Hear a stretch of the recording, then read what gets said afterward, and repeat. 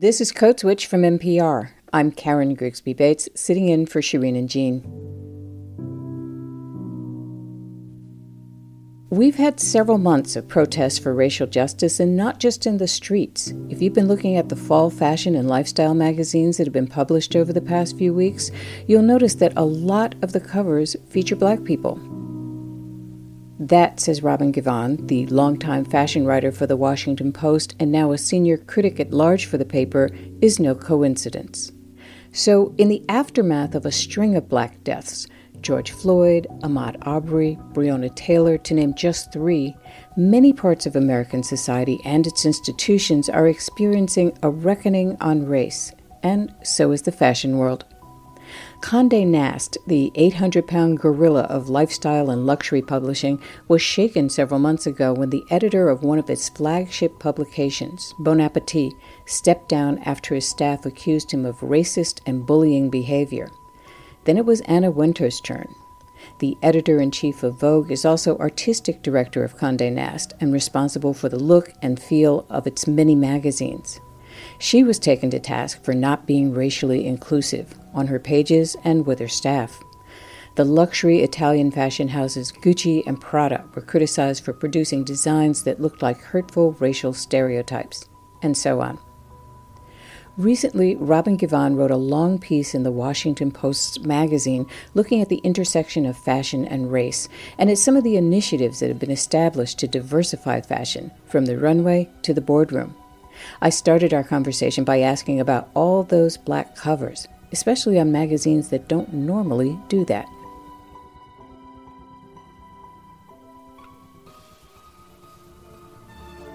The September issues of fashion, and I would say a lot of the glossy magazines, even ones that aren't strictly fashion, have always been a big deal. We've always looked forward to them to see what was happening. Vogue this year had about 24 different covers, with two really beautiful ones by Black artists. There was a Kerry James Marshall painting and another one by Jordan Castile. Vanity Fair had an Amy Sherald, is that right? Yeah. Painting of Breonna Taylor that had been commissioned especially for us. Oprah Winfrey used one of its last covers because, as we all know, it's going to stop its print publication in December. So one of its four remaining covers was Breonna Taylor, a painting again. The current version of T, the New York Times fashion magazine, which comes out a few times a year, has a deeply brown woman on the cover and several very brown models on the inside. What's happening here? It's like, it feels like it's happening all at once, from stem to stern. What do you think? Well, you mentioned the British Vogue cover with multiple Black activists and agitators and prominent people. And in many ways, I think British Vogue has really been a leader in this regard. Of course, British Vogue has a Black editor-in-chief. Exactly. Edward Enninful has been at the helm of British Vogue now for, I think, about 2 years, something along those lines. And when he took on that position, the first Black person to take on that role, he went in with a very intentional desire to make British Vogue more diverse. And, that was part of his mission statement. And also wrapped up in that was he wanted to maintain the same aspirational fantasy aspect of the magazine. He simply wanted to invite more people into that fantasy. And I do think that the successes that he has had with the covers from the very beginning did sort of spark a greater sense of diversity on the covers of other magazines and, sister publications. But I do think that so you take what Edward was already doing and then you couple it with the changing cultural ground today.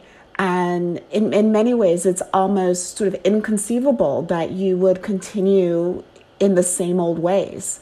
It seems like it would be an almost sort of aggressive denial of the way in which the world is changing, not to reflect that on the covers of magazines. Harper's Bazaar just appointed its first Black woman as its editor-in-chief. InStyle magazine had Zendaya on the cover, who was styled by a Black stylist, Law Roach, who brought in, a whole village of Black creatives to work with him on that cover. And so I do think that it's a moment when the soil has really been tilled, and it's this opportunity for these so many people who have always been there, and who have always been working in fashion to step sort of out of the chorus and take center stage. Inshallah. I want to ask you, though, how cyclical you think this is, or maybe this is different from previous iterations of this. I mean, I can remember as far back as the 70s when there were people saying, we need more Black models. And then it would go away and it would come back again, especially in those times when you would have designers whose entire lineup was pretty alabaster. The people were like, what? This is back then, the 20th century or the 21st century, and you're still doing this. So that part is cyclical, but this feels a lot bigger than just we need more Black models. Yeah, I mean, I don't know the answer to the question of what sort of lasting changes that this moment might create. But I do know that for years, there has been a focus on a more diverse range of models, both on the runway and in fashion editorials, as well as in advertising. And if you look at the changes in that particular area of the fashion industry over the last, 5 to 10 years, it's dramatic. And, I think some would argue that now, if you looked at a runway show or an editorial that didn't have some element of diversity, it would be the odd duck out. It would really, that runway show would stand out. It would be notable and people would be talking about it.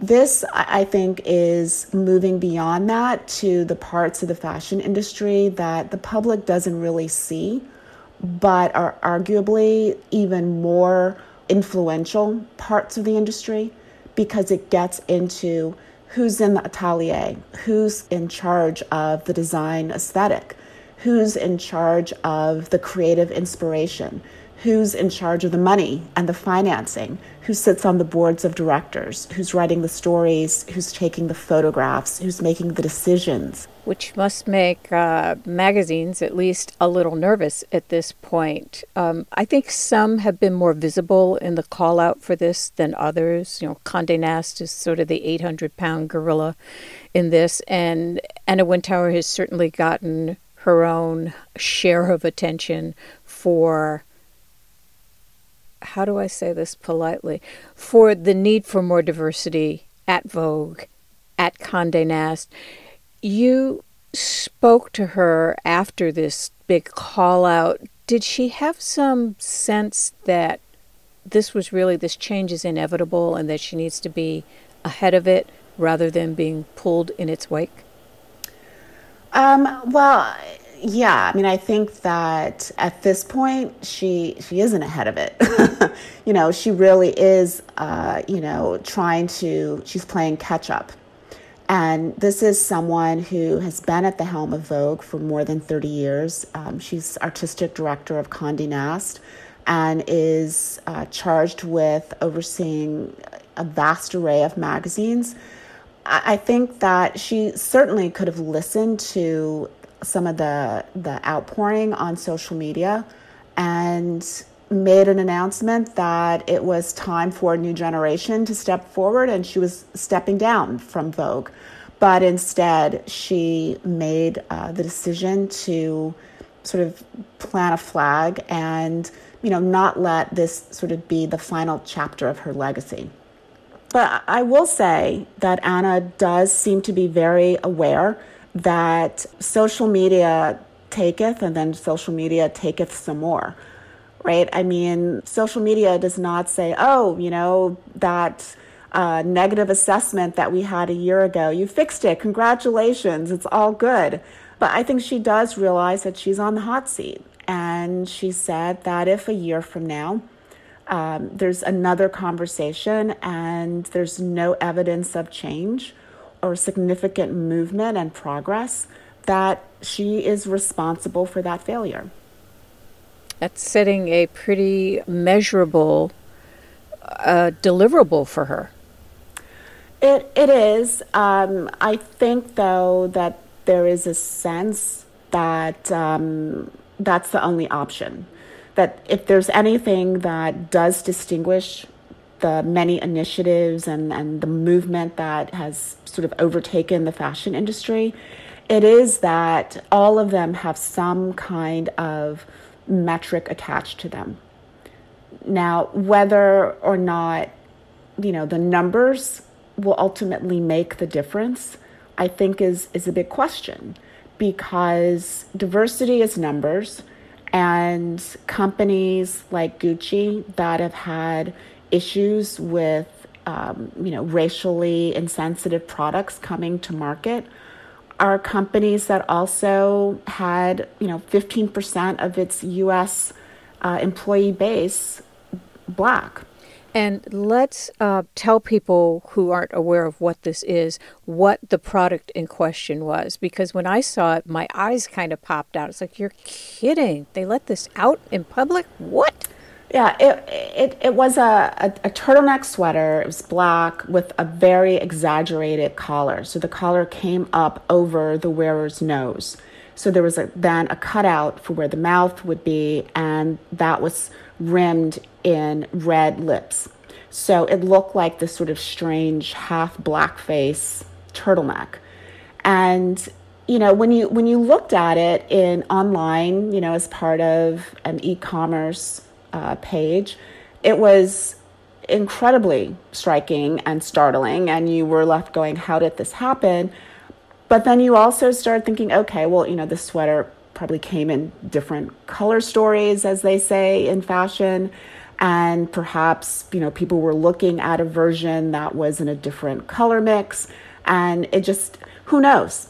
I think one of the important things that Gucci's president and also the chairman of Gucci's parent company said was, how did this offensive product go from conception to the marketplace? And no one in the U.S. said anything about it.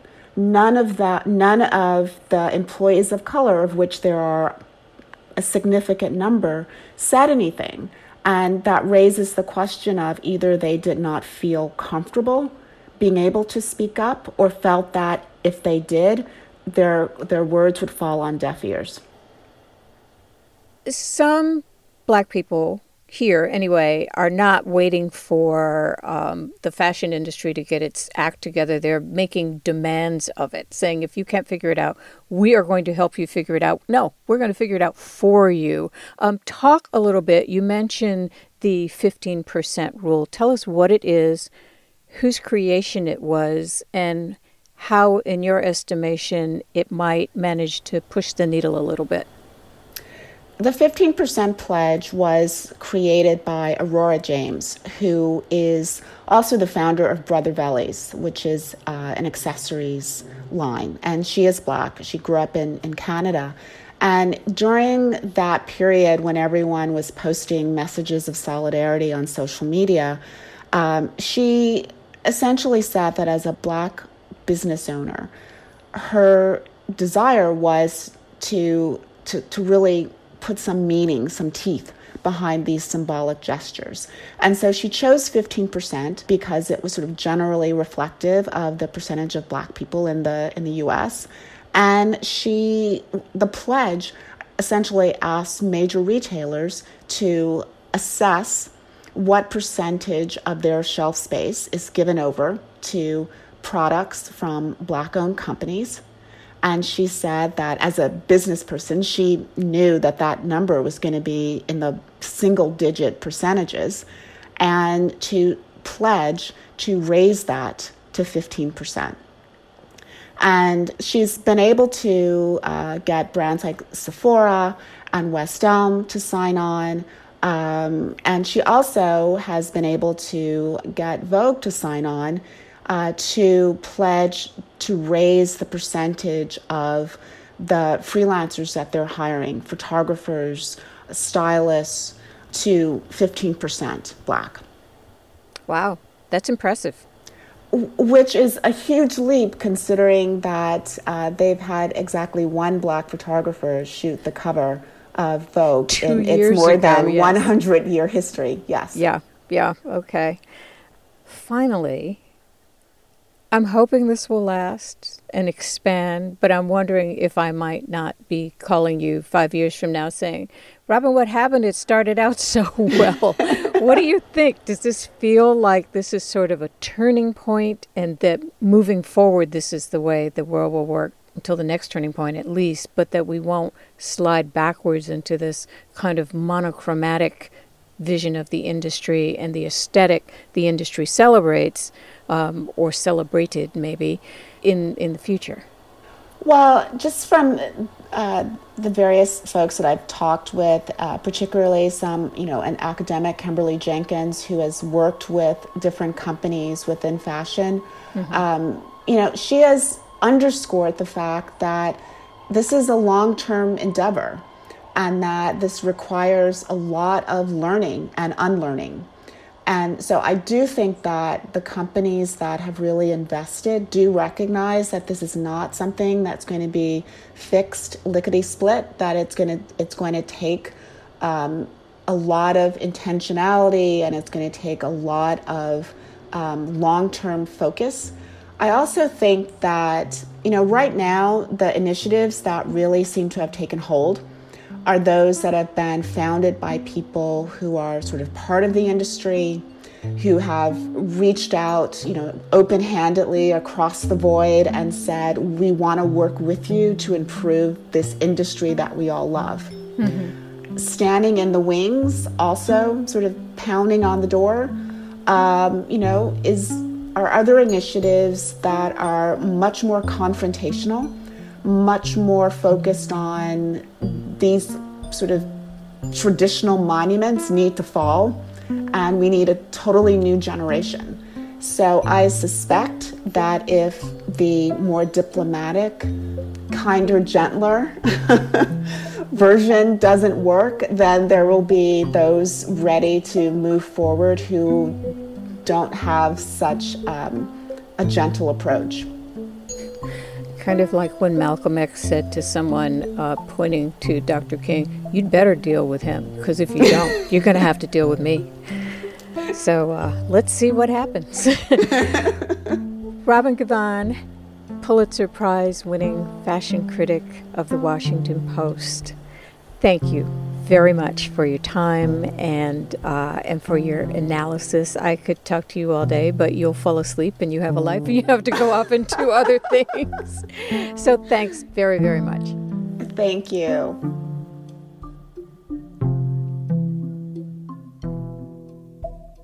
That's our show. As always, we want to hear from you. You can follow us on Twitter at NPR Code Switch. You can follow me at Karen Bates. Subscribe to our newsletter at npr.org/newsletter. This episode was produced by Jess Kung and edited by Steve Drummond and Leah Dinella. And a shout out to the rest of the Code Switch fam. Shireen Marisol Meraji, Jean Demby, Kumari Devarajan, Alyssa Zhang Perry, Natalie Escobar, and L.A. Johnson. Our intern is Alyssa Beheza. I'm Karen Grigsby Bates. See ya.